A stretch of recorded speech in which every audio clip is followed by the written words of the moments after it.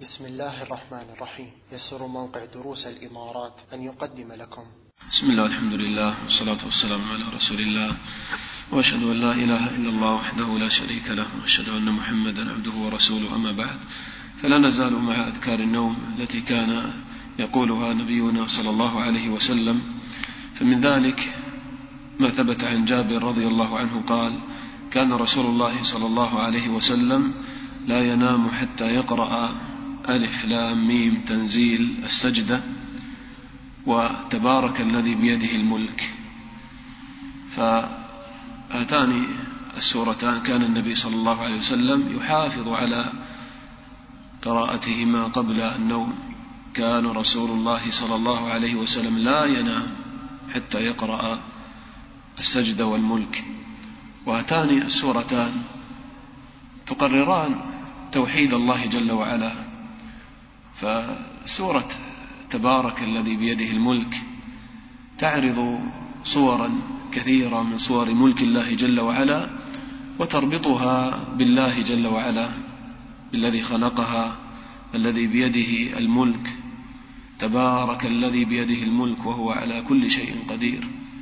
ثم تسمع صور الملك في الكون الذي خلق 7 سماوات طباقا، ما ترى في خلق الرحمن من تفاوت، فارجع البصر هل ترى من فطور، ثم ارجع البصر كرتين. هكذا تحثك الصورة على أن تربط هذه المخلوقات بربها بخالقها حتى يحيا التوحيد في قلبك. فكلما رأيت هذه الصور في ملك الله جل وعلا، رأيت السماوات، رأيت الأرض، رأيت النباتات، رأيت هذه المخلوقات، تربطها بخالقها، فتتفكر في قدرته وعظمته وأسمائه وصفاته، فتخضع له وتعبده وتطيعه ولا تعصيه، وتكثر من ذكره، فلا يزال لسانك رطبا من ذكر الله.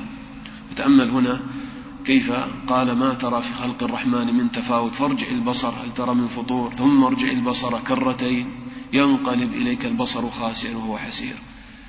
ولقد زينا السماء الدنيا بمصابيح وجعلناها رجوما للشياطين واعتدنا لهم عذاب السعير. ثم من ذلك تكلمت السورة عن عذاب الكفار الذين والوا الشياطين، وهذا أيضا من صور ملك الله جل وعلا. فالملك العظيم الكامل في ملكه هو الذي يجازي عباده، فذكر الله تعالى صورة عظيمة من صور ملكه بالجزاء يوم القيامة. وبرز في هذه الصورة القوة والجبروت، الملكوت، كما قال الله تعالى: إذا ألقوا فيها سمعوا لها شهيقا وهي تفور تكاد تميز من الغيظ، نار جهنم كلما ألقي فيها فوج سألهم خزنتها ألم يأتكم نذير، إلى آخر الآيات. وفي المقابل قال: إن الذين يخشون ربهم بالغيب لهم مغفرة وأجر كبير، وأسروا قولكم أو اجهروا به إنه عليم بذات الصدور، حتى ربط الخشية بصفاته وأسمائه جل وعلا. ثم انتقل إلى الأرض: والذي جعل لكم الأرض ذلولا فامشوا في مناكبها وكلوا من رزقه، لكن القلوب معلقة بمن؟ بالله، وإليه النشور. فتمشي على الأرض مشي من يتيقن أنه سيرجع إلى ربه. هكذا تمشي على وجه الأرض، ما تمشي مشي غفلة، بل تمشي مشي المتيقن بأنه سيرجع إلى الله وإليه النشور. ثم تأمل كيف السورة تربط القلوب بالله: أأمنتم من في السماء أن يخسف بكم الأرض فإذا هي تمور، أم أمنتم من في السماء أن يرسل عليكم حاصبا فستعلمون كيف نذير. إذن هكذا لما تعيش آمنا على وجه الأرض، هذا بفضل ونعمة من الله تعالى. ثم ينتقل إلى مخلوق بين السماء والأرض من باب المثال: أولم يروا إلى الطير فوقهم صافات ويقبضن. حتى الطير لا تنظر إليه نظرة مجردة هكذا، ومن مخلوقات الله في ملك الله. قال: ما يمسكهن إلا الرحمن الذي بيده الملك جل وعلا، ما يمسكهن إلا الرحمن إنه بكل شيء بصير. فإذا رأيت الطير تذكرت أنه يطير بقدرة الله، أنه يطير في هذا الكون الواسع وهو مخلوق صغير، ولكن لا يخفى على الله، الله تعالى بصير به، إنه بكل شيء بصير. فهكذا لما تنظر في هذا الطير وهو يطير في السماء تذكر هذه الصفات لله تعالى، فتراقب الله تعالى، تعلم أنه بكل شيء بصير، يراك أينما كنت. ثم يقول من الآيات التي تربط أيضا القلوب بالله مثلا: قل هو الذي، أو قبل هذا: أمن هذا الذي هو جند لكم ينصركم من دون الرحمن إن الكافرون إلا في غرور، أمن هذا الذي يرزقكم إن أمسك رزقه بل لجوا في عتو ونفور، القوة والرزق بيد الله. هذه صور واضحة، براهين كونية واضحة لتوحيد الله. فالذي يكفر بالله، يجحد نعمة الله، يشرك بالله أو يصر على معصية الله، كأنه في الحقيقة إذن ما يرى شيئا أمام عين هذه المخلوقات العظيمة، ولا يعرف عظمة الله وتوحيد الله ويقبل على طاعته. فهذا كأنه في هذا الكون يمشي على وجهه، كأنه ما يرى شيئا. فقال: أفمن يمشي مكبا على وجهه أهدى أم من يمشي سويا على صراط مستقيم. هذا مثل للكافر أو العبد والعياذ بالله الفاجر الذي أسرف على نفسه، فهكذا كأنه يمشي على وجهه، انتكست فطرته، وكأنه لا يرى شيء من هذه البراهين الواضحة. ثم أيضا هكذا السورة تربط القلوب بالله بتوحيد الله، تختم بنصيحة لهؤلاء الذين لا يتفكرون في هذه المخلوقات العظيمة فيصلون إلى توحيد الله، كما قال الله تعالى في حال الكفار: ويقولون متى هذا الوعد إن كنتم صادقين قل إنما العلم عند الله وإنما أنا نذير مبين فلما رأوه زلفة سيئت وجوه الذين كفروا وقيل هذا الذي كنتم به تدعون قل أرأيتم إن أهلكني الله ومن معي أو رحمنا.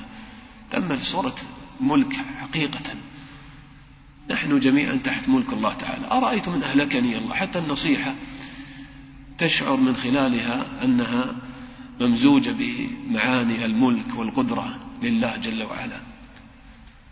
قل أرأيتم إن أهلكني الله ومن معي أو رحمنا، لأنه بيده الملك، بيد كل شيء، فمن يجير الكافرين من عذاب أليم. قل هو الرحمن آمنا به وعليه توكلنا فستعلمون من هو في ضلال مبين. ثم تختم أيضا بصورة من صور ملكه جل وعلا: قل أرأيتم إن أصبح ماؤكم غورا.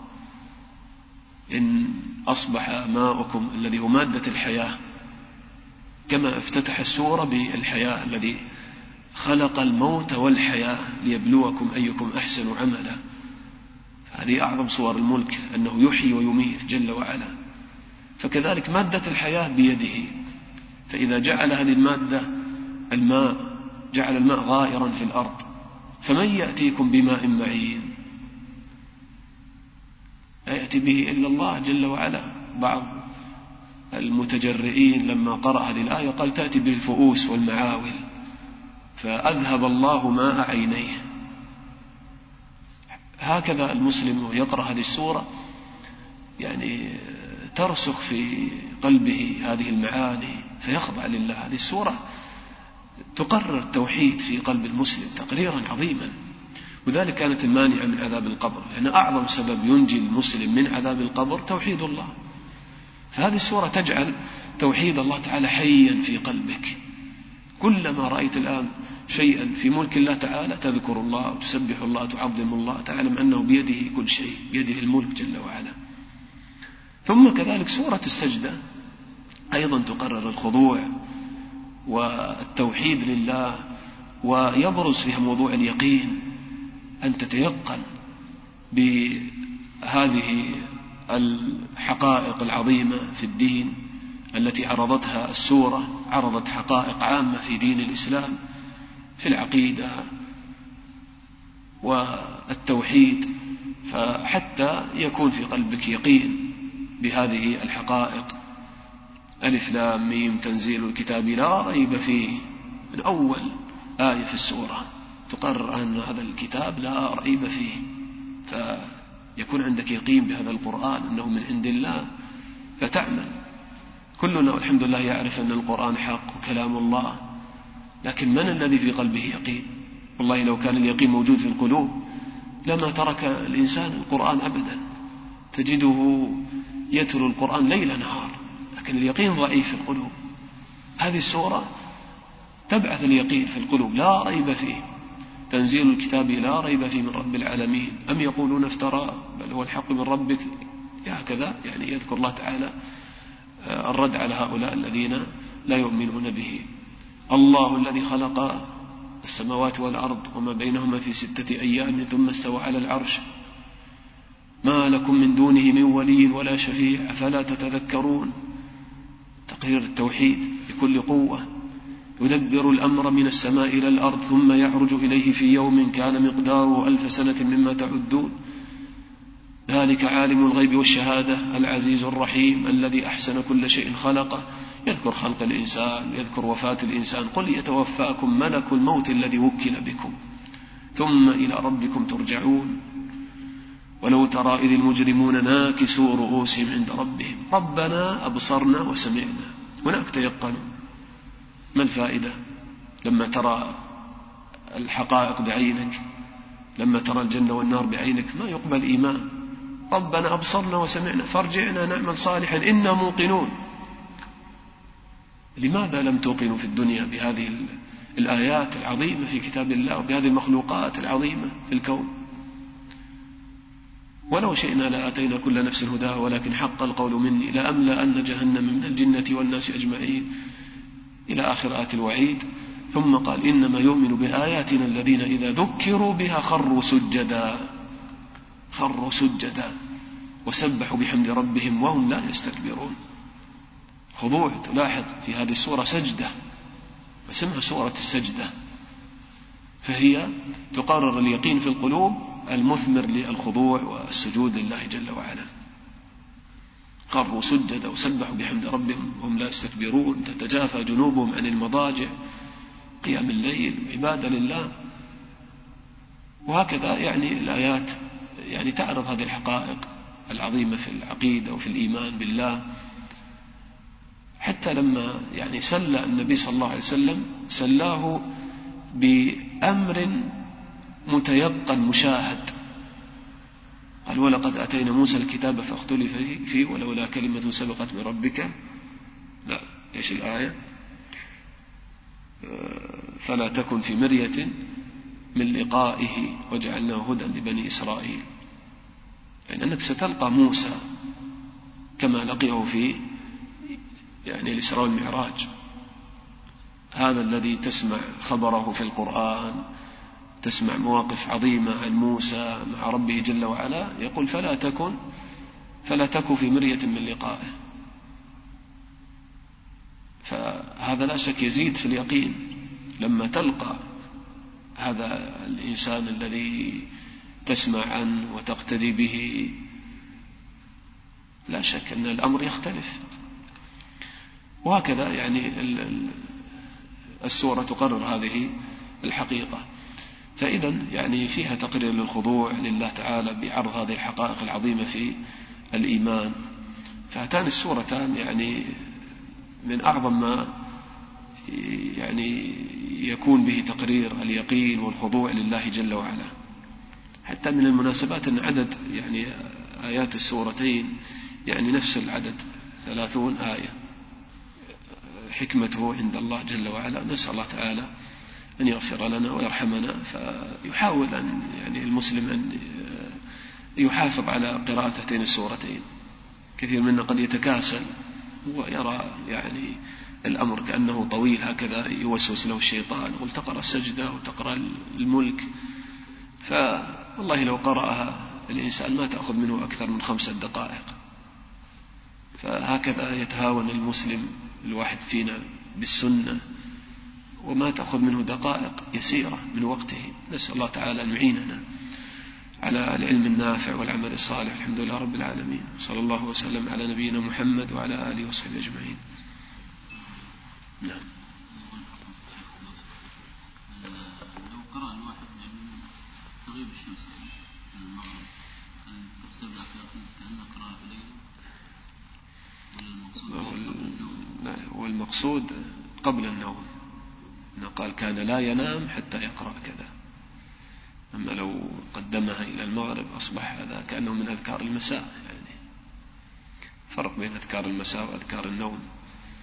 يعني لا بأس لو مثلا يعني تجهز للنوم، مثلا خلاص قال أنا أتوضأ وأصلي فقرأها أحيانا في صلاته، مثلا قال أصلي ركعتين أقرأ تبارك وأنام وكمل السجدة أو العكس أو كذا، يعني لا بأس إن شاء الله. يعني خلاص لما يريد أن ينام أو يتهيأ للنوم يقرأ هاتين السورتين. أنا أذكر أن الألوسي في تفسيره لما ذكر يعني هذا الحديث قال وقد من الله علي أني لما يعني حفظت هاتين السورتين منذ البلوغ ما تركتهما قبل النوم حتى زماني هذا وأنا أكتب في تفسير كتاب الله بعد أن تقدمت به السن. سبحان الله، هكذا كانوا. العبرة له بالعمل، هكذا يبارك الله تعالى في علم الإنسان. نسأل الله تعالى أن يغفر لنا ويرحمنا. الحمد لله رب العالمين.